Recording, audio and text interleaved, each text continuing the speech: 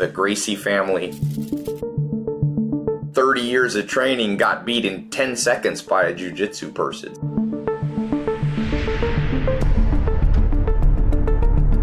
So that's what got me into jiu-jitsu. The pleasure of the food, the taste of the food, becomes the determining factor why we eat certain things and we don't eat other things. Didn't your dad at 95 still he could do jiu-jitsu and handstands or something? I saw a video one time. Wasn't he like that? He was 94 and a half, 6 months before he passed away. And kicked my butt at 94 and a half. You were telling me you went down to Central America and they tested your biological age. What did you say that the number was? Welcome everybody to the Ty Lopez Show. I am here with a very special guest, Grandmaster Rorion Gracie. If you've ever heard of Brazilian Jiu-Jitsu, you probably know and have heard of the family, the Gracie family. Grandmaster Rorion is one of the, you could say, the godfathers of the family. I think I read that in the Guinness Book of World Records, it's the largest professional sports family. It has the most children, cousins, sisters, brothers that are professional athletes. So it's quite an accomplishment. Yeah, the Gracies are like a plague, man, all over the place now. Like a plague, okay. Yeah, well, I've trained with your sons and of course, you know, you're above you that you learned from your father and uncle, right? That were kind of the founders of Brazilian Jiu-Jitsu. Right, that's right. So, in fact, those are the ones that reserved the 10th degree of red belt is for the guys who founded. My father and his brothers. Everybody else can only get to 9th degree. So your father was Helio, and he is the 10th degree, and his brother Carlos, right, was the. What year did they found the sport? Because they were doing like Japanese style jiu-jitsu, which wasn't that good if you were a smaller guy. So what year was it when they actually launched? Yeah, in around 1915, 1917, Mitsui Maeda came to Brazil as an aide to the Japanese immigration colony. He befriended my grandfather, Gaston, and then my grandfather helped him get settled in northern Brazil. And then to show gratitude to my grandfather, Mitsui Maeda offered to teach jiu-jitsu to my then 15-year-old Uncle Carlos, who was the oldest of 8 children, 5 of them were boys. My dad was the youngest one, 11 years younger than my Uncle Carlos. And so Uncle Carlos trained with a Japanese instructor for a couple of years. And then when the family moved from northern Brazil, where they live in the state of Pará by the Amazon, when they moved down south to Rio, Uncle Carlos shared the techniques he learned, the Japanese version of jiu-jitsu, with his brothers. And then my father at the time was physically a frail child. He ran up a flight of stairs and had fainting spells and stuff like that. So the doctors at the time recommended he be kept away from any kind of physical activity, which included jiu-jitsu. So as the brothers kept learning from Uncle Carlos and fine-tuning their techniques, my father used to just hang around and watch the brothers train. Until one day, when he was 16 years old, a student showed up for a class, but my uncles are not around to teach the class. So my father, based on what he had memorized over the years, offered to teach the men a class. The guy agreed. My father stepped on the mat and taught the men a class. By the time they got done, Uncle Carlos showed up, very apologetic. "I'm so sorry I'm late. Let's have the class now." And the student said, "Carlos, I had a class with your little brother, Helio, and I liked it. In fact, I want to be his student from now on." So my father was promoted to be a teacher by his own student. What the old man realized is the technique he had memorized, based on the traditional jiu-jitsu the brothers were practicing, required a certain amount of physical ability and strength and speed, which he did not have. So to trial and error, my father started modifying the traditional Japanese techniques, giving more emphasis to natural body movements, better timing, shorter techniques, more leverage, and so forth, making it possible so that he could become proficient in spite of his, lack of strength. Transformation process is what we call Brazilian Jiu-Jitsu or Gracie Jiu-Jitsu. Yeah, it's so interesting because so many guys, I actually saw in the 1950s, there was one of the most famous marketing pieces of advertisement. It was in like comic books, and it showed like 10 little squares. And the first square was a guy with his girlfriend, and then a bully came and kicked sand on him. and he was too weak, so he couldn't, fight back. And the girl said, "Oh, you're weak," and she didn't like him. And the girl went with the bully, and the boy. And in the movie, Karate Kid was the same thing. They have the main character Ralph Macchio is at the beach, and then he gets beat up by this guy, and then he learns how to train. But that was teaching an old program of like where you push your hands together, isometrics. But Brazilian Jiu-Jitsu, the thing about it, it's so effective. It like so many things that they say a skinny, weaker guy or even a strong guy can do, they just don't work in reality. Whereas Jiu-Jitsu is like, I like Jiu-Jitsu, I'm only a blue belt. I'm not even remotely near where you are, obviously. But even as a blue belt, it works. You can hold you can go for the neck if in a night. What people don't realize, it's like a dog. The most dangerous and vulnerable part of a human. A dog goes for your neck if it wants to kill you. And jiu-jitsu, instead of trying to do eye pokes and this, that, it's like, am I right to say that the majority of fights, like very serious street fights, end up with a rear naked choke? Well, often it's a very common move because if you get into a fight with someone, and if most of the fights will end up in a clinch and eventually get to the ground, if the person has an idea of what they're doing, they're going to look for a top position. And on the process of, scaring or punching or striking at the opponent, it's very common that in order to protect themselves from getting hurt, they'll turn their back, exposing themselves for a rear naked choke. It's kind of a natural evolution of things. Yes, it's a very common move, and very handy. And instead of beating somebody to a pulp, you can just put them out to sleep, and it's a more humane way to control the situation. Yeah, because you could just kind of, that neck is that weak point. Obviously, there's other moves. Yeah, so I'm so thankful you came on. We're going to talk about the Gracie diet, which is something you've pioneered, and the book is something that I love. The book, we talked about it on the last time you were on the show. I want to talk a little bit about you and being the co-founder of the UFC, which is now this huge sport.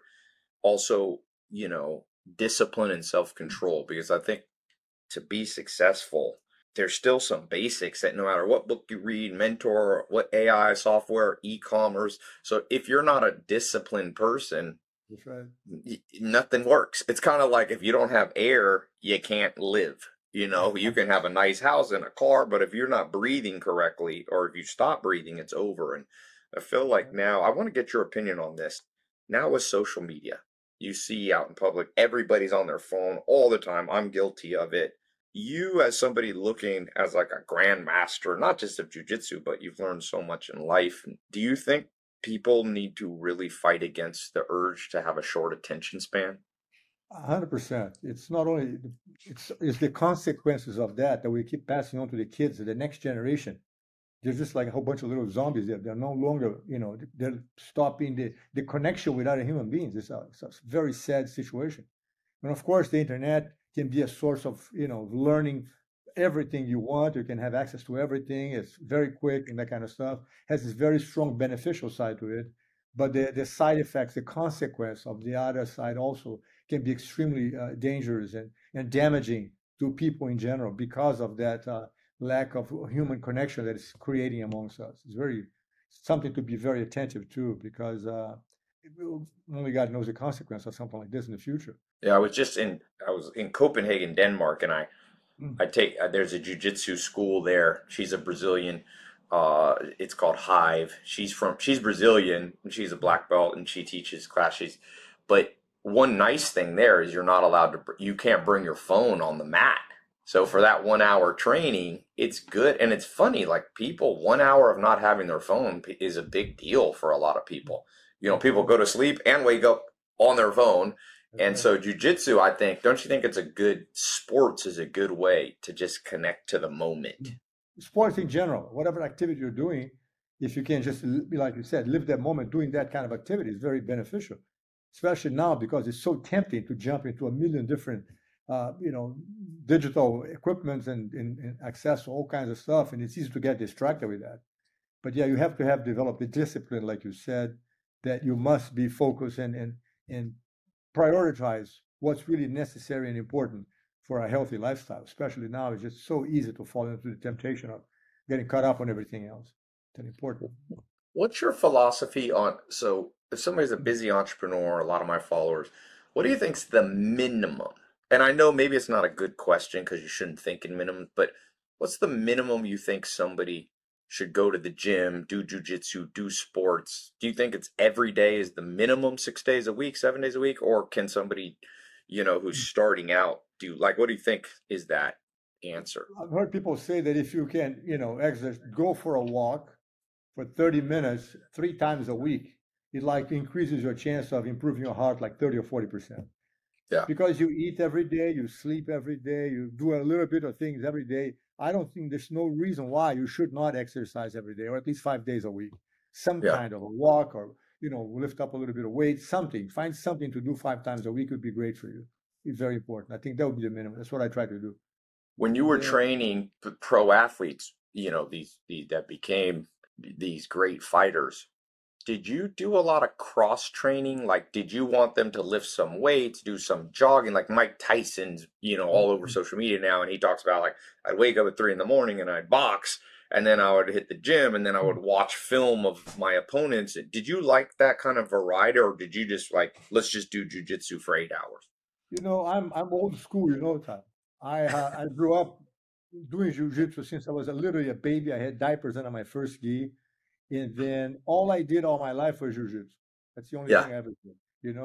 Now I am doing a little bit with weights, 2, 3 times a week, and I'm going for my walks and doing that kind of stuff. But growing up, I spend, as soon as I start teaching at like 14 or 15, I would spend, if I'm not in school for 4 or 5 hours a day, I was teaching classes. So huh. my life is literally be spent on the mat teaching classes. And of course, sparring with my students throughout the day is a great exercise as well. Teaching from like 7 o'clock in the morning until like 1 o'clock in the afternoon, go home, had a bite to eat, take a nap for 15, 20 minutes, and then go back to teach again from like 3 o'clock to 9 o'clock at night. So I spend, most of my life on that schedule. Exercising with a little bit of weight and running and sprints, all that kind of thing can only help, especially if you're going to be a professional athlete where your priority is not staying home teaching someone, which was my Yeah, case. I never thought about being a professional athlete. I fell into the challenge matches, hundreds of them that I had when I first came to America, because I needed to prove the effectiveness of jiu-jitsu.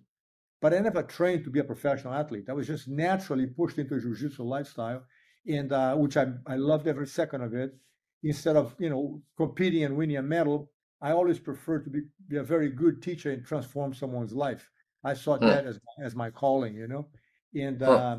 and like I said, when I came to America and moved here to 1978, and I started teaching class out of my garage, I would teach classes one after the other, and some people would say, "Oh, my karate instructor or kung fu instructor is jealous that I'm no longer training with them. He wants to challenge you to a fight." I would say, "Well, bring the guy in here and we'll find out." So they would bring the instructor to the garage to fight me.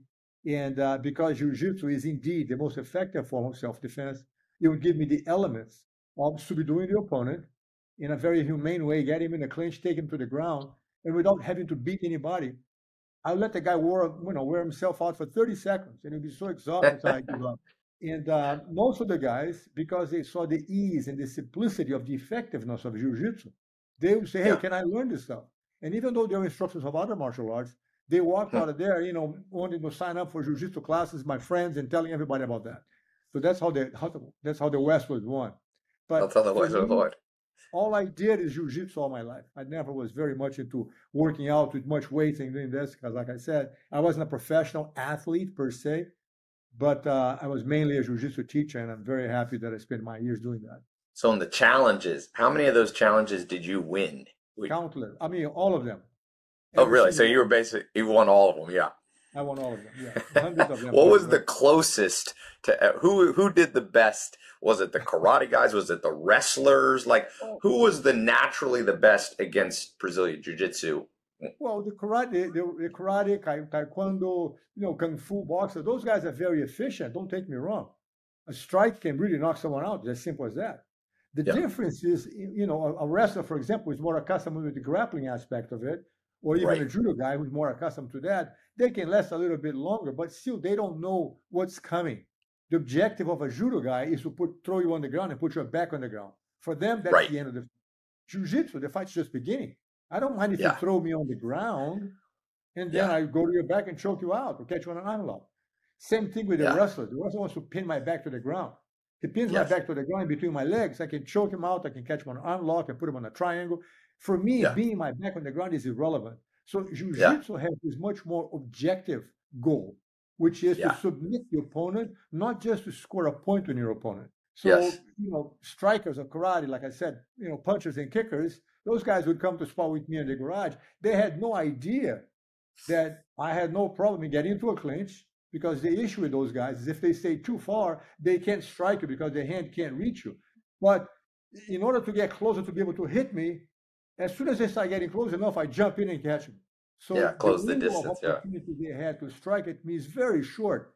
And odds are in my favor, that I'm going to get into a clinch, lead him to the ground, not going to give him the space to start again. Before they know it, they're already on the ground, and the fight's over. So it's not me, Ty. Let me remind you of that.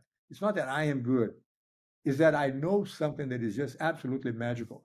As they say in Brazil, in a blind man's land, he who has one eye is king. So right. I'm it. So you think you were 500-0 maybe or something, 800-0? How many challenge matches do you think you had? I don't know. It's countless. For 10 years, I literally had hundreds of challenge matches. People would say, hey, can I bring my instructors? Yeah, sure, bring it on. And I'll tell my students, hey, come check it out. Such and such guy's coming up Wednesday night at 7 o'clock. And the students would bring their friends. For me, it was a great marketing strategy because the people would bring their friends and they get impressed with that. Like I said, it didn't have to hurt the instructors. Most of the guys who came to challenge me walked out of there, my friends and students of mine.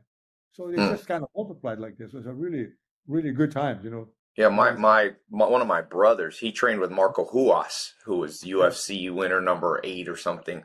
Like kind of Valetudo, the strong guy. But my brother's the first one who really told me. I had done judo first time when I was like 12, did a little bit, and then I was going back and I was like, I'm going to do karate. And my brother's like, oh, I used to do taekwondo. And I met these guys from Brazil. And he's like, challenge match. He said his teacher got destroyed. Maybe his teacher went against you, because he's like, I see my teacher got destroyed, like from Japan or Korea, 30 years of training, got beat in 10 seconds by a jiu-jitsu person. So that's what got me into jiu-jitsu. And obviously I don't have the time I wish I had, I have to balance it, but, let me ask you this, because we were talking before we started the show, changing the subject for a second, the Gracie diet and self-discipline and all this. You were telling me you went down to Central America and they tested your biological age. What did you say that the number was? Well, I stepped on a machine while doing an examination down there, and the doctor enters your age, your height, and your weight. And the machine reads your body age. And I did that at the end of last year. Well, I was still 70. I just turned 71 a few months ago. And at the time, the machine read my body's at 45. Wow. And the doctor was really blown away because he said, I've never seen a 70-year-old guy with a body of a 45. And really? What do you attribute that to? She said, absolutely, your diet. And which doesn't surprise me at all. I mean, people nowadays eat all kinds of junk, as you know. Processed food is in everything you do everywhere. And thanks to my Uncle Carlos, my father's older brother, the guy who first learned jiu-jitsu, in fact, in the Gracie family, he realized back in the early 20s the important correlation between good performance and good health. So although he was not a doctor, back in the late 20s, early 30s, he started studying nutrition, reading the works of doctors and scientists and nutritionists, anything he could put his hands on. And the result was that he came up with a concept of food combining, which for him was the essence of proper health, to keep your body alkaline. And the way you mix foods at each meal is what really makes the Gracie diet, which is not a restrictive diet at all, unique from all the other concepts of eating out there. It's not that you can't eat. It's not a restrictive diet, like I said. You can basically eat whatever you want as long as you combine the foods properly at each meal. For example, for breakfast today, I had one cantaloupe, fresh squeezed one cantaloupe, which is 2 big, large glasses. I put in a blender with 4 bananas, okay? And then I got the meat, the coconut meat, just not the water, but the meat of the coconut. I blended that all together and had that for breakfast. I'm gonna wait But 5 hours. it's not a vegan diet, right? I mean, you No. have cottage cheese and you have meat and all these kind of things. Yeah, but you can eat whatever you want. Like I said, you combine your food. Now, if you're a vegetarian, you can be a vegetarian within the Hmm. concepts of the Gracie diet. You know, Hmm. you can eat whatever you want. That doesn't matter. It's a combination of foods is what determines this stuff. So Hmm. I haven't had lunch yesterday, but yesterday I had a crab risotto with a salad. In my salad, I put olive oil and garlic and salt, olive oil and salt. And then do not put lime on your salad because lime Okay. is acidic fruit and that Right. will mess up the whole meal. Okay. Or some people would have a piece of fish, and just because of habit, they put a squeeze of lime over their fish. It might Huh. taste good because you're accustomed to do that, but it ruins your meal. So in the Gracie diet, according to the Gracie diet, you should not put a lime on your fish. Gosh, Okay. tastes so good. People are so accustomed to do that. I understand. And more often than not, we just develop certain eating habits and keep those habits because it tastes good.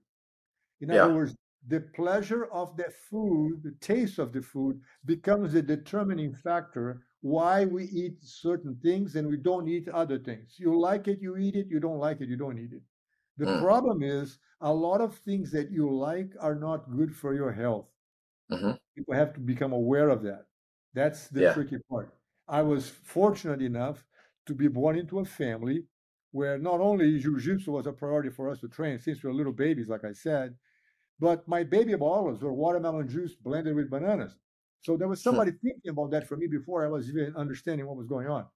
We would go, I remember going to birthday parties when I'm 5, 6 years old with my brothers, and I get to the party, and the father of the mother of the child, celebrating the birthday would give us a piece of cake, and I would say, "Thank you very much. It's not my time to eat." Now I'm 5 years Huh. old. The people say, Wow. "Hey," call my dad. Say, "What's going on? There's a birthday party. Your son is telling me that it's not his time to eat." That's because my father was careful enough to number one teach us that we shouldn't eat somewhere else because this food sometimes would not combine according to our guidelines. But more importantly, he would make sure to feed us dinner before we went. So we went in a full Mm. tummy. So I'm not tempted to eat a piece of chocolate cake because I'm hungry.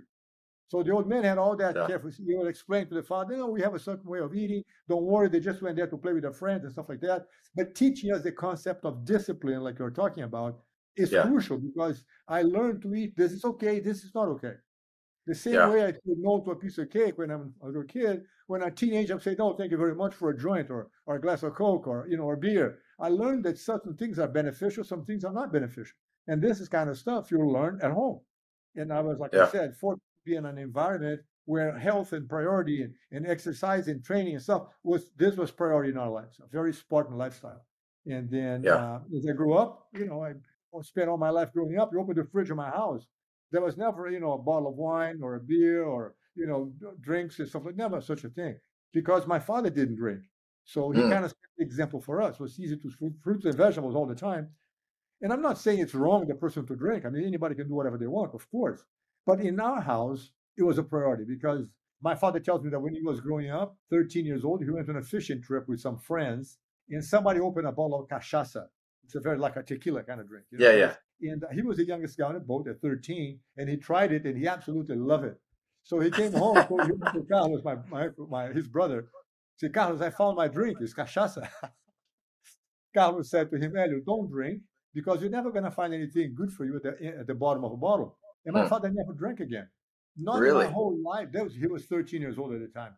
Never in my whole life I saw my dad with empty glass of champagne to say Happy New Year. Never, ever, ever. He doesn't touch drink at all because Huh. he never drank. He felt the importance of not drinking, and he want to set up an example for us. Yeah. And in terms of raising a child, example is not the best way to educate your kids. It's the only way. Mm. Imagine if I light up a cigarette and tell my kid, don't smoke. Or if I'm drinking, I say to the kid, don't drink. It's not going to work. As soon as he has a chance with his friends and somebody brings a cigarette, he's going to try it because mom or dad is doing it. It's an Yeah. implicit way to say it's okay. So you have to be that example so that you can have not only the respect from the kids, but lead by example. That's the only way it works. Yeah, otherwise it doesn't work. Same thing, like I said, I never drank. So my kids growing up, they open the fridge, there's fruits and vegetables. You know what I'm saying? Mm-hmm. And then now it doesn't say they can't drink if they don't want to. Whatever, anybody can do whatever they want. In fact, there's a chapter on the Gracie diet book that I talk about. If you enjoy drinking once in a while, it's okay, whatever. It's your party, your choice. But at least eat right. You know what I'm saying? Eat right the whole week, Yeah. and on the weekend you have a glass of wine or Yeah, champagne, well, whatever.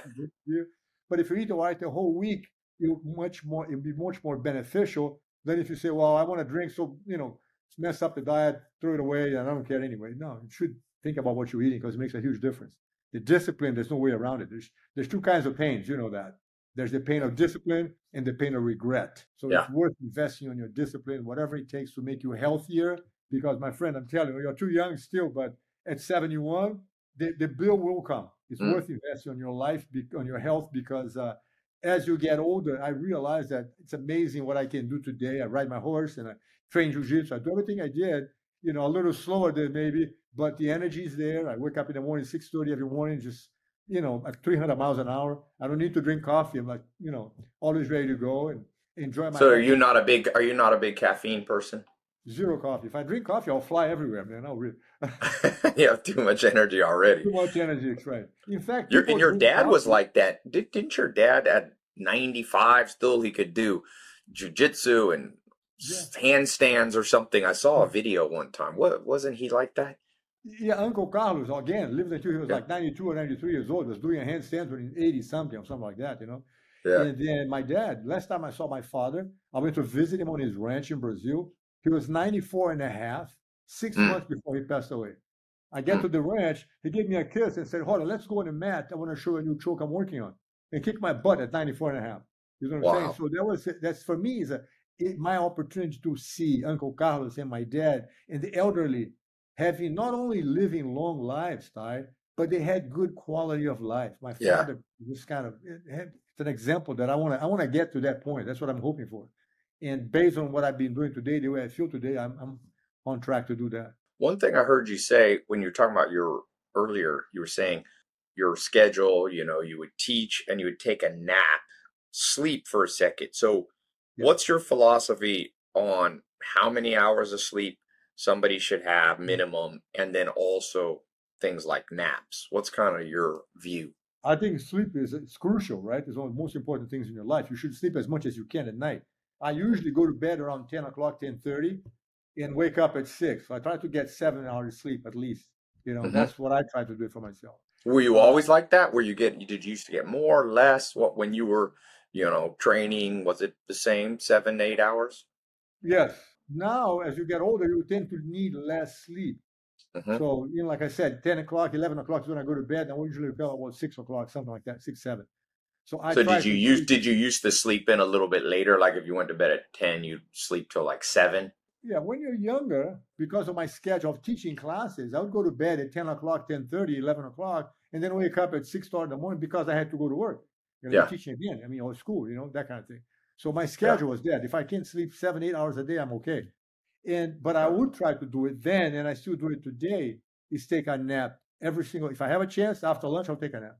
I think it's a major recharging thing, and I highly recommend people to do that. Especially have you trained your body to easily fall asleep? You said 15-minute nap. Do you eat? If I lay in bed after a meal, I'll sleep in 5 minutes. I'm sleeping. Really? I'll sleep. Do you set a timer to wake yourself up, or you just wake up in 15 minutes or so? No, I wake up in 15 minutes or so. It's a very quick nap. If I sleep like for an hour and a half, then I'll get lazy and sluggish after that. It wears me out too much. All I need is a 15 to 30 minutes nap. That's all I need. What about stretching? Are you big into yoga? I mean, because partly, I have a program that I've launched called 150 Body, which is kind of a fitness and training and how you can, as a busy entrepreneur, stay in good shape. And I have a lesson in there called Kareem Abdul-Jabbar, 150 Kareem, the basketball player. He played into his 40s, which was really back in the 1970s and 80s. Pro basketball players were smoking, doing cocaine, drinking, and most of them retired or got hurt around age 35. 10 years longer. And he said his big thing was doing yoga flexibility. So in jiu-jitsu, you have to do, if you're not flexible, you're going to get hurt right away. Do you build in even now and back then? What's kind of your first 30 minutes when you wake up? What do you believe? I stretch every morning. Really? For about 30 minutes. Yeah. Oh, that long? Okay. So is that the first thing? Walk me through the first 30 to 60 minutes of when you wake up, because I think that's an important time. What do you think's the best daily routine you've ever done? First thing I do in the morning is drink a glass of water. I bring the water to the bedroom with Nick's next to the table, drink a glass of water. I will wake up in the morning and I'll stretch for about 30 minutes, 20 minutes, and Hmm. then go out, make breakfast, and then feed my horse, and Hmm. then come back in the house, make breakfast for the kids are waking up and that kind of stuff, and then jump to do my phone calls, Brazil, Europe, whatever, take care of business like that, and Hmm. then sometimes do a little rolling with my kids, and I'll go for a walk or just kind of, that's my day starts with that. But that's a lot. That's 20 minutes of stretching. I feel like you're only as old as your mobility. Once Correct. mobility and balance goes, you're done. As long as you're limber, you're young. That is correct. I agree with that, Yeah. 100%. Now, for everybody watching, in the show notes, if you go to tylopez.com/Rorion, it's with a R. Actually, I'll make an easier link. tylopez.com/Gracie podcast. We'll have a link to the Gracie diet book. It's a very fascinating book. I've had it for years. It's something that I remember. One of the things that I liked a lot in that book was just this concept that it's not so much about, people think too much like, is it vegan? Is it this? Is it that? Is it carnivore? But you see healthy people who are carnivore and healthy people who are vegan. So it has to be something else. It's not just exactly. And so for those of you watching, you can also see, we'll put a link to the last podcast episode that we did a few years ago, where we have even more on the Gracie diet. I'll have the link to Grandmaster Horion's website, link to his Instagram, follow him there. One thing I wanted to ask you is, bloodline. I think I wanted to get your opinion. I think my philosophy is, if you just think about it in a simple but smart way, the purpose of life on earth, I don't know what happens after we die, but it's your bloodline. It's your friends that are closer sometimes than a brother. That's like your family. It's the family you're born with, but it's also the family and the children you have and the grandkids, and then romance. So am I right that you had, how many children and grandchildren do you have? Because it's Not it's it's enough. more than one. Did you say not enough? Yeah. Yeah, I have 10 kids. I have 10 kids and 14 grandchildren. Wow. Do you have and great grandchildren? Not yet. Not But yet. I have So, my first granddaughter is 27 years old, so soon enough, I guess. and then your brother also had how many? Helson has 5 kids. Hickson had 4 kids. Hoyle had 4. Hobby has 2 daughters. Holker has 2 kids. Each one of them have, And what about your dad and uncle? How many kids did they have? Uncle Carlos had 21 kids. Wow, he had 21. Wow. 21 kids, yes. And your father had My father how had many? 9. My father had 9. So 9. there The was oldest had 9. 30 kids among the two. So you have a lot of uncles. I have a lot of, cousins. I had 5 Yeah. uncles because my father's brothers were 4 of them. 4 Oh, because boys and 4, right. 3 girls, yeah. Yeah. But cousins, yes, a lot of cousins and big family. We grew up in Rio de Janeiro, Brazil, and we had a summer house on the outskirts of Rio, in a place Yeah. called Teresópolis, which is like a Okay. basic compound with 21 bedrooms and 18 bathrooms. So we 21 spent our summer bedroom. vacations and holidays and stuff like that, and the place was just absolutely incredible. My mother would run the place like a 5-star hotel. We had horses, and we had 18 uniformed employees that worked at the house with name Wow. tags, the gardeners, the horse keepers, everything else. We had an in-house bakery. The guy was making bread every day with a little Hmm. oven, brick oven and stuff like that, just making bread, like own bakery inside the house. It's crazy. And on Christmas, my mother would decorate the house, with the Christmas tree and all that kind of stuff. And the kids would be eating dinner. And then we had this big, huge veranda that looked out into the front of the house. And after dinner, the kids would be anxiously waiting. And then suddenly you look out into the pitch black and you see Santa Claus materializing, riding a black stallion towards the house. That's my dad dressed Wow. as Santa Claus with a beard flying and a bag of toys on his back, running towards the house. You stop the horse on the bottom here, put a ladder, climb into the living room with the kids, hand out the presents to everybody else, and then disappear into the night. growing up with that kind of experience was just something absolutely unforgettable. I think I was about, maybe 12 years old when I eventually saw his wrist, under the Santa Claus outfit. I said, hey, I know that wrist. I kept my mouth shut, didn't say anything. But it was such an amazing experience to grow up in that kind of a family with that kind of group of people. It's just unique that for 40 years, literally 40 years, all my kids saw me getting dressed as Santa Claus without knowing it was me. And then as they found out, they kept quiet for the little ones not to know. And a couple of years ago, I finally retired for my youngest kid. So it's been an interesting ride for me to be able to carry on that kind of tradition for the kids, let them experience firsthand what it was I had. Yeah, I've talked to you before, and sometimes I think I'm like, sounds like you almost had created your family the best life possible a family could build, a human could have on earth. You guys, I talk about the four pillars of the good life: health, wealth, love, happiness, and each of those break down. But health, obviously, you and your family is one of the healthiest families, athletes. Wealth, you created this big brand and business. It's one of the most well-known business brands. Love, you have all this family, and I've been around you, and it seems like people are very happy. I think Brazilians are. I actually saw a new study. Brazilians have the least amount of mental illness in the world. They're just happy people. So, I mean, I feel like you almost figured out the formula, and I don't want to, say it in too dramatic of a way, but I know billionaires, they don't have that good. The Gracie family, I know multiple people on the Forbes list. If I had a choice, I'd rather be in your family than be in that family, because it's you got it all. And also at the end of the day, if you don't have social life, friends, family, romance, you don't have anything. Our brain is hardwired to be happy in proportion to our social life, and you can't compensate for that by just having money. So do you sometimes feel like do you see other people and ever think, oh, they had it better? Or do you kind of sometimes go, wow, I had it about as good as anyone on earth? I definitely think I was blessed being born in a family like this. I must tweak a little thing in there. You mentioned the four nice, beautiful things you've said. You forgot to mention chokes, because in a family like mine, as people grow up, they all become more proficient fighters, and Yes. therefore, being choked by someone should be part of the package too. So Health, accept the wealth, love, fact that happiness, and being choked by a family member. you're being choked by a family member. This is part of the deal.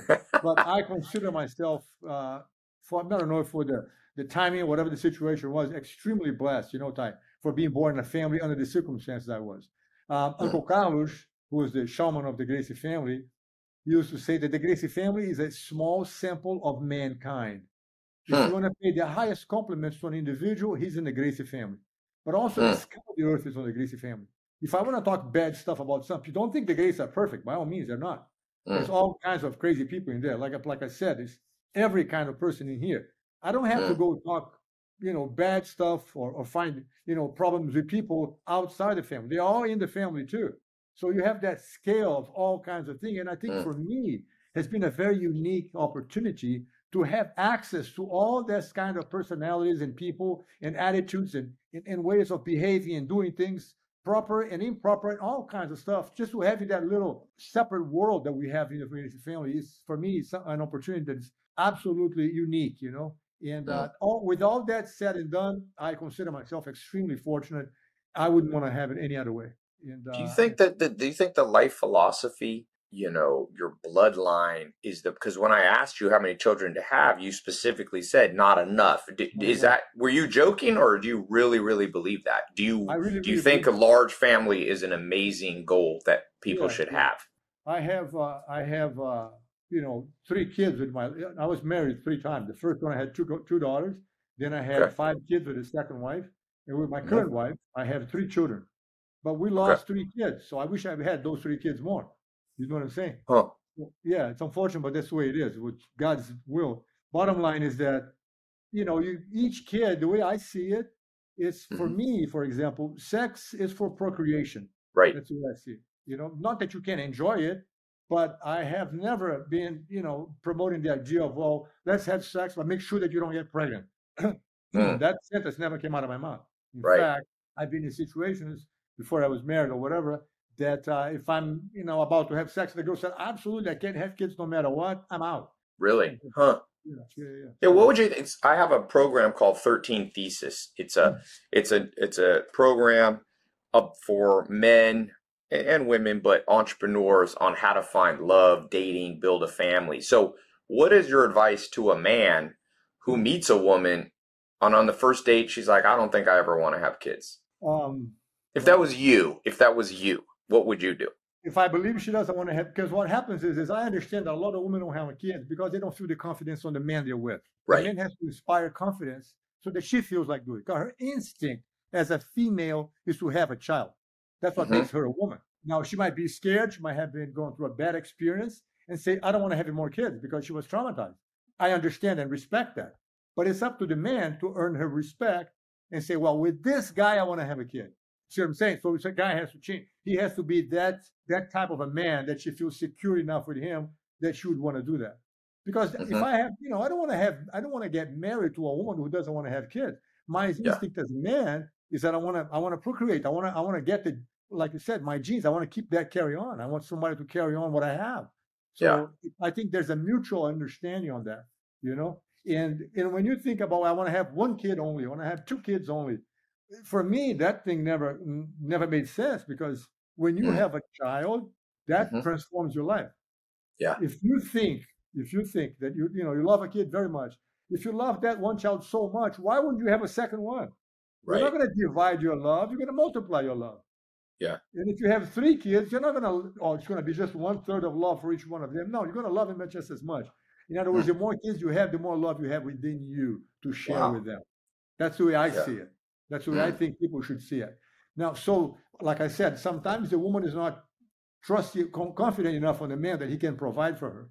You know what I'm saying? And I understand that concern. I respect that. She makes sense with that thing. So it's up to the guy to make sure she understands that he's going to be doing everything inside and out to her. It's up to him to provide and convince her that he can be the man that she's going to do what she hopes for, that kind of thing.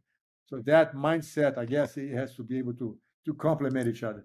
But if she says, I don't want to get kids no matter what, so it's like we're just going to go out, hang out, and be friends and have fun and no kids, it becomes a very light connection, I don't think. It's going to not get as deep as you could. When you have a kid, I mean, you're in. Unfortunately, a lot of people have the kids by accident. Now they're stuck together.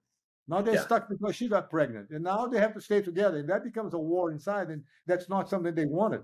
Like I said, all my kids were very much wanted, every single one of them. Because I already go in with my fingers crossed and hope she gets pregnant. You know what I'm saying? Yeah. That's the idea. Because when she gets pregnant, it's a blessing of that connection.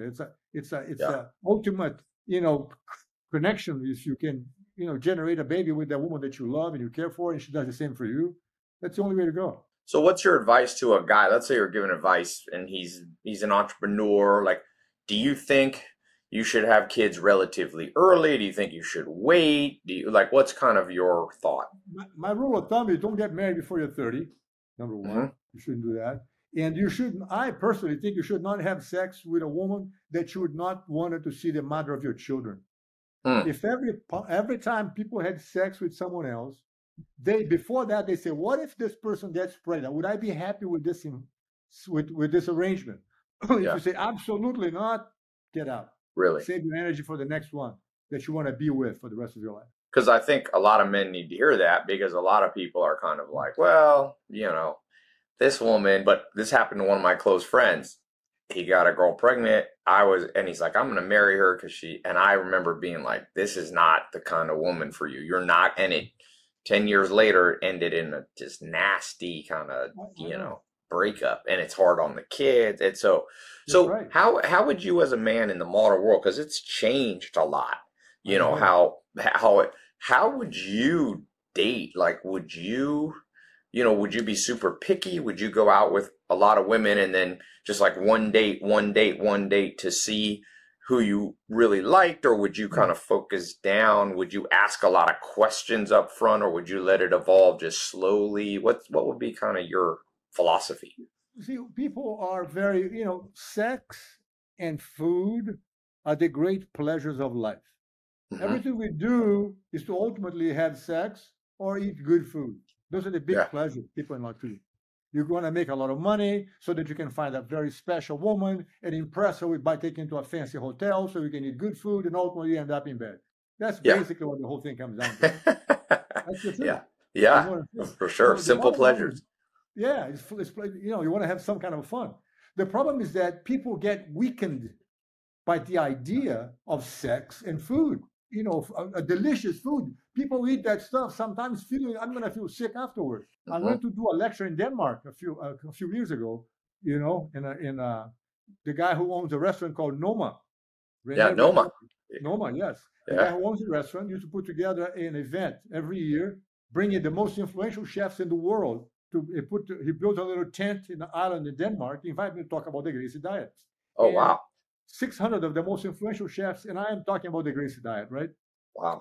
So during the conversation, I told them that a friend of mine, who's a very renowned chef, told me that the objective of every chef is to make a food that, number one, looks good, because you start eating with your eyes.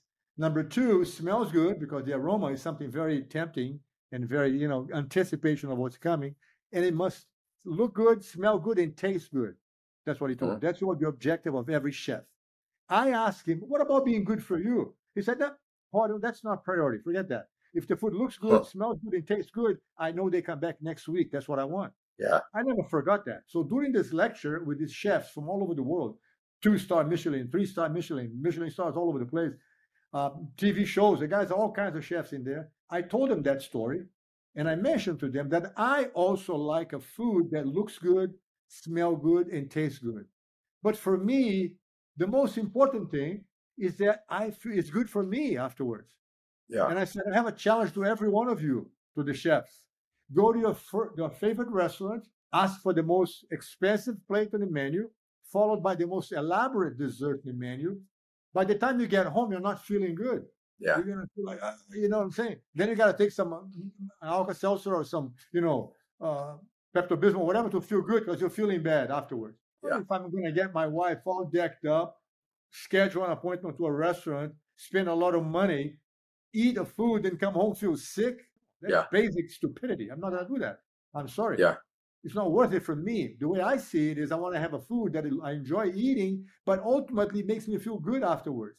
And that's the concept for me of the Gracie, that developing the discipline of knowing what to choose so that the result ultimately is beneficial for you, and not enjoy something for a half an hour, a good meal, and come home feeling sick afterwards. It's not what I'm at. Sex is the same thing.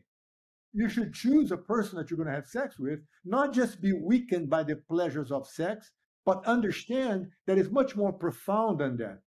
It's through sex that people procreate, that you generate a new life. It's not just something that you're going to have fun with that for a second and just throw it away. This is not it. So people are paying the price for their momentary bad choices, for the momentary pleasure, without thinking about the consequence of that. So like you said, you get a guy who's getting married, sees a good, attractive, good-looking woman, and has sex with her, had a great moment with her, but she is freaking not worth, it's not that kind of a person that you think she is. And before you know it, now you're stuck. You have a child with that woman, and she's stuck with, the whole thing is a big mess. It's not good. So take your time to be a little more careful with your choices. And what do you think is the biggest red flag for a guy looking for a woman? Like, what do you think? What would be a red flag for you of like, oh, this isn't a good match for me? You might be a better expert at that than I am, Ty. Oh, I don't know. I don't think so. Belt, man. I'm very low key, old school. I'm very picky. If the woman says there's kids out of the question, it's like, I'm out. Yeah. For me, no deal. Because she doesn't see me as a person that she would respect, admire, and want to have a kid with. I'm using her, but she's using me too. And I this is not the kind of relationship I want. Like I said, I'm old school. I think, I want someone that I can connect with in a deeper level. Because when, I don't want to get religious here, but nature gave us the way to generate a child is through a pleasurable experience, right? Having sex with someone is like the ultimate pleasure, that kind of thing. That's the intensity of it is so profound, it's so connecting, it's so meaningful that you actually generate a child as a result of that. You should not be wasting that vital energy like all the time with everybody. That's you're you're playing God. You want to have the fun of it, but you're not willing to take the consequences of that. You're Mm. making sure she's like, on a birth control pill, or, you're using a contraceptive, whatever that is. You're using that to make sure that, listen, let's have fun, but let's not take the consequence. And I think that's abusing the laws of the pleasures and the laws of nature, because you want to have just a good part, but I don't want to take the consequence of that. I can't do that. It's not in me to do that, Like I said, I've been in a situation before, being, in bed with someone, and she said, absolutely can't get pregnant. I just can't get excited. I'm just, thank you very much. We'll live next time. It's my head is like, I've been, taught to think that way, and that's who I am. So the biggest red flag for me is the fact that if she is, I don't know, meet someone first, get to know her, forget the sex part, and just think about what would she be as a wife or a mother or something like that. Because there's no more significant contribution that a woman can do than raising a family. Yeah. If you look at a woman just as a piece of meat that you're going to have fun with at that time, you're missing the boat. You should respect a woman because she's absolutely priceless, but she has to make herself worthy of that by having the right mindset and understanding that, and just, being with you for the right reasons as well. It's kind of a tricky thing. Might be a longer conversation than what we're having right now. So what does somebody do who's listening that's not in that kind of relationship? Do you think you just cut the cord and you have a conversation, you say, this isn't going to work out, and you be brave and move on? Or do you just say, well, I'm already in it, so I got to stick with the bad situation? What's the Gracie philosophy there? The Gracie philosophy for me is like, hey, listen, find someone that you can look at and say, I respect enough this woman, and I appreciate her qualities and talents, that I see that she could be a mother for one of my kids. Just have sex for the fun of it. Like I said, it's not that you shouldn't enjoy sex. By all means, you should. This is why nature gave us the pleasure of sex. Because if you had to have a child, if in order to have a child, a person had to cut one finger off, right. The humans would be gone. Yeah. Yeah. The civilization would have ended a long time ago. But nature, in its infinite wisdom, made sure that procreation happens to a pleasurable experience. So people go out, have one night stand, the woman gets pregnant, the guy goes away, she goes away. Before you know it, there's one more kid who's unloved, not guided properly. It's one more problem. And the world is going what we're going through. There will be no overpopulation if people look at each other and chose properly before they went to bed and have sex. Do you think that's the root of a lot of the world's problems now? Is it just kids that didn't grow up with guidance? Yeah, of course. Are you kidding? Yeah, the kids grow up and no problem, no father, no mother, whatever. This is, no guidance, no love. Being brought up by someone else and pushed through the system is horrible. So, tricky stuff. Yeah, but important. And one more thing before we start to wrap up here. But with this philosophy, nature and God, what do you think of? So porn, a lot of guys who are 25 years old, online porn, what do you think that's doing to the world? Their head's already screwed up. No, forget that. But it's, guys are like, I'm tempted, beautiful women, da-da-da. Do you think it's keeping people from bonding correctly? Yeah, I don't watch porn. It's not my thing at all. Zero. Yeah. And then I don't know what to say. I mean, people are actually hooked on that because there's some kind of an imbalance, I guess. Yeah. One way or the other, you want to find that kind of satisfaction, but it's endless because you're never going to get there. It's like it's a situation to specifically get you hooked on that kind of mindset. I mean, it's unfortunate. Wake up, go for a run, do some 50 push-ups and run for a few miles and come back and go train and, change your mindset, become a better person so that you can attract a woman that's worthy of you. Look at yourself, have higher expectations of yourself, make yourself a better person so that you can be in a level that you can find someone better. Because if you're down here, man, that's what you're going to find is people that's down there with you. You want to find someone better, you have to raise the stakes for yourself. Get better, be better, so that you can expect someone better. Otherwise, you're going to stay at the bottom for the rest of your life.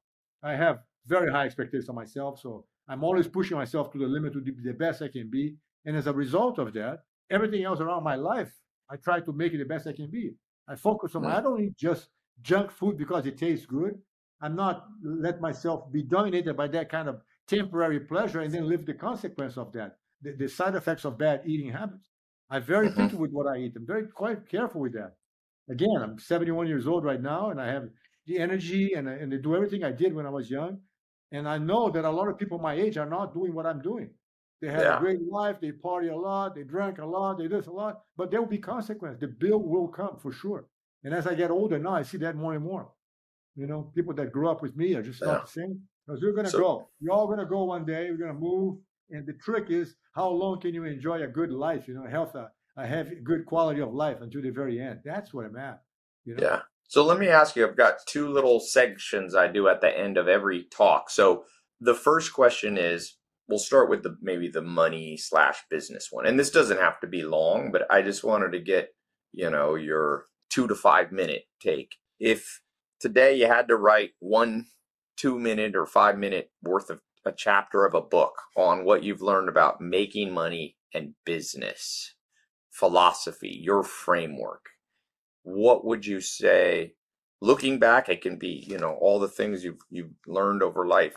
What would you say is the simple framework of creating financial success in wealth? I think you should find something that you're absolutely passionate about. You have to find something that you really, really like to do. And then find ways within the stuff that you love to do, find ways to make money with it. In other words, don't get a job just to make money unless you have no choice, so that one day you can do the things that you would like to do. The sooner you can find what you want to do, the sooner you're going to be able to be creative, use your imagination, have ideas, think about it, focus on what you want. And the reason you have to find something that you like to do is because no matter which path you choose, if you want to be successful, it's going to be hard. There will be no's. You can't do it. There's going to be barriers. There's going to be, you know, bumps on the road. There's going to be all kinds of difficulties. Only when you find something that you're really passionate about, you let those problems and those bumps on the road and those difficulties roll over your back and just roll off your back and keep going. You have to find something that you just relentlessly just going to be chasing no matter what. You know, I came here, was teaching classes out of my garage and telling people that was going to change the world, 1978. What? Are you crazy? You have a tourist visa, teaching out of a garage. You barely know how to speak English, and you're telling me you're going to change the world? Are you crazy?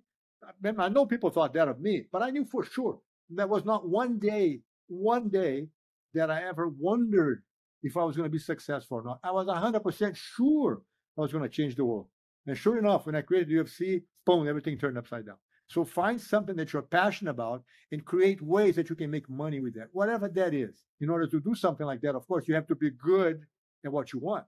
You know what I'm saying? Find something that you're really good at, that you really know, you know, prepare yourself, work on yourself so that you can be the best you can be at that thing, and then fly through with it. There's no stopping you, you know? People thought I was crazy and this and that. And I'm, of course, you know, there are suggestions, complaints, advice, 1 year, get in 1 year out the other, because I knew exactly what I was going. I was very focused. I knew exactly what I want to do and get. And I must tell you that I was very happy and successful with what I put myself to, you know. And my next goal now is to change people's lives in a very positive way with the Gracie diet, for example. I first came here to teach jiu-jitsu. Now that I've created UFC, that gave me a platform so that I can stand, oh, wow, the guy created the UFC, oh, big deal. For me, that was just his first step. What I really, really want to do in my life is change people's life with the Gracie diet. That's what I'm at. The jiu-jitsu was just a stepping stone for me to now have my voice has enough echo to get people's attention. You know, and now Rorion Gracie created the UFC, oh, this is nice. But that's not my mission. I didn't come to America to teach people how to fight. I came to America to teach people how to live better. For example, the Gracie, there's a disease, I'll take 1 more minute here. There's a disease called irritable bowel syndrome. It's the most common gastrointestinal disease in the world, irritable IBS. There is no cure for IBS. The doctors will give you antidepressant because they think, you know, stress is a catalyst. They give you muscle relaxants. They give you antibiotics, all kinds of stuff. There's different treatments, and some of them include a better diet, but they don't know exactly how to do it. I'll tell you what, the Gracie diet will treat IBS, will cure IBS, 100%. So now I'm on a quest doing a scientific research to prove that Gracie diet does. I already know it does, but I want the world and the medical scene to know that IBS can be cured with the Gracie diet. Watch me win a Nobel Prize of Medicine on that one. I like it. That would be. I was just in Sweden and Norway, so I hope you're invited there with the Nobel Prize. That would be amazing. Wait to see. Bob Dylan got it with Blowing the Wind. If I can treat IBS, prove that, it's be a different story. We'll see. I'm your biggest fan. Thank you. Thank you. Okay, last The last question that I ask the smartest people that I know and meet in the world. Let's imagine you were going on a spaceship with Elon Musk. You decided you wanted to go to Mars, just hypothetically. So you have basically 5 minutes to turn to your family, your kids, your grandkids, and say to them, here's my advice on life. Doesn't have to be just business, but you just look to them and say, here's what I've learned that I want to leave with planet Earth, my kids, my family, my friends, and the population before I go to Mars. What would your 3, 4, 5 minute speech say? Don't limit yourself. Fun is accomplishing the impossible. Don't set boundaries for yourself. Allow yourself to fly and think and dream as high as you possibly can. Make it happen. Go chase it, because there's no stopping you. If you really want something, you can accomplish whatever you want. I am a living example of that. I first came to this country. I was literally panhandling, had no money, sleeping on a newspaper on the sidewalk. And I have got to a point that I'm extremely happy and content with what I have accomplished. And if I can do that, anybody can do that. But you have to really be passionate and dedicated to that. So fun is to accomplish the impossible. That's my motto. And that's what I would tell everyone. So for I understand that when you say fun, you're saying reprogram your mind to be disciplined. When it's hard, you go, no, this is fun because the result is going to be amazing. Because most people, I read a scientific study that said like 70% of people give up after one time it not working out, like 80% after two, and almost 90% of the world gives up after 3 failures because they don't have the discipline. Maybe is that what you're saying? It's like, no, this is fun. Even though it's failing, we see it as fun because then we'll eventually get it. Edison tried the electric light, right? Electric lamp, 1,000 different ways. You can see that it's 1,000 different things, but it's not. He did every possible way, and eventually got the light going because he just believed that he was going to find a way to do it. And then, for me, it's the same thing. I mean, fun is to accomplish the impossible. When people say hard, but that can't be done, I got to do it. That's what I'm at. That's what tickles me is to say, wait a minute. It can't be done. You haven't found a way to do it yet, but let's make it happen. So for me, the challenge of going against the grain is what gets me excited. I heard someone say one time that the quality of your life is directly related to the level of uncertainty you can comfortably live with. I've learned to live on the edge. I learned to kind of push myself. It's not quite sure and this and that, but let's make it happen. One of my kids, when he was very young, told me one time, "Hey, Dad, when God pushes you off the cliff, he's either going to catch you on the way down or give you wings and teach you how to fly." So at this stage of my life right now, I see a cliff, I run and jump. Because I can't wait to take a chance for the next big project. I'm just, I want to do it. I want to make it happen. I want to accomplish the impossible. This whole idea, ridiculous idea of winning the Nobel Prize, it's not my ego that wants a Nobel Prize. It's because if I can get to a point like this, means that the whole medical community and the people in general have understood that through a proper eating habit, through a healthy way of eating, you can improve your health. And that, it will be a great recognition and reward to kind of recognize Uncle Carlos' work. That's why I'm doing that. It's all through him, because he's the one that taught me what I know. And I think this message on healthy eating is so valuable. It's indeed the most valuable thing you have. If you don't have health, what the heck? You got nothing. Health is the first wealth. You can have all the money in the world. A lot of people that are very wealthy, they spend a whole life making a lot of money, and on the end, they spend all their money trying to recoup their health. It doesn't work. You have to think about health first. Do whatever you have to do, but don't overlook your health. I saw a video the other day, the beginning of it, Bill Gates, the mind of Bill Gates or something like that. And I said, well, of course, the guy is a genius, a very smart guy, does everything he did. Not that I approve of everything, but there's a whole bunch of stuff that he does is great. And then he takes his own little moments away to do some focusing on thinking, and he opens the fridge, and there's nothing but soft drink in there, Coca-Cola. I said, what? What kind of genius is that? You know what I'm saying? Killing himself with that kind of stuff. I mean, what is it? What's going on? So, I said, I don't, thank you very much. I've seen enough. So of course, he's got an amazing brain, but to have that kind of capability and be drinking that kind of stuff is like, please give me a break. You know what I'm saying? So I'd rather stay here. I'm going to drink a coconut in a minute. fresh coconut. I go to the produce market once a week here in downtown LA, stack my house with fruits, and there are 3 refrigerators in my house because my health is the most important thing, period, hands down. There's nothing like it. I don't mind not having the millions and the billions, but I enjoy every single minute of my life, no doubt. I mean, just for me, it's priceless. That's what I'm at. That was amazing. Invite me. I'd like to come to the Nobel Prize. I've never been to the ceremony. All right. I'm going to take you up on that then. You'll see.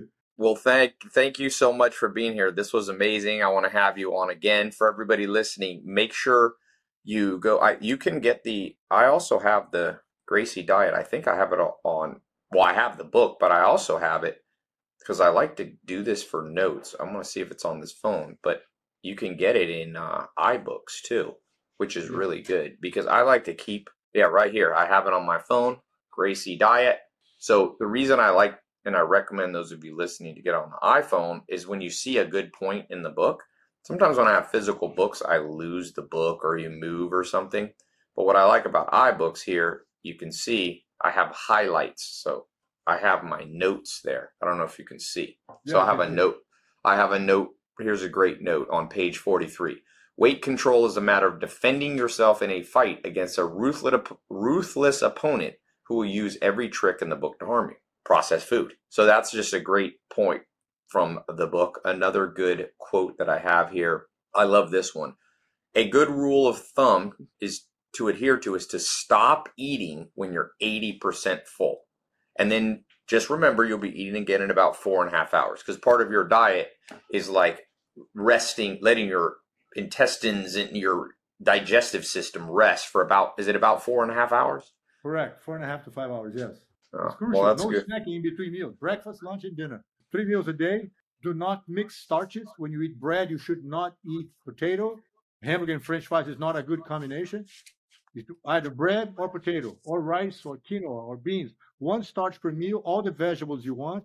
Do not eat cooked food that is prepared with oil or fat and butter, and then follow with sweets, with a dessert. Okay. So, and then space your meals 4.5 hours apart. Piece of cake. The book will tell you everything is on Amazon. So yes, Amazon, iBooks, tylopez.com/Gracie podcast. I'll have the show notes. We'll have the video, the audio. You can forward it to your friends. You can get the links. You'll have a link to Grandmaster Rorion's website. So thank you so much for coming, and we'll talk again soon. Thank you very much for having me. It's a great pleasure talking to you again, and then all the best, okay? Take care. Yeah.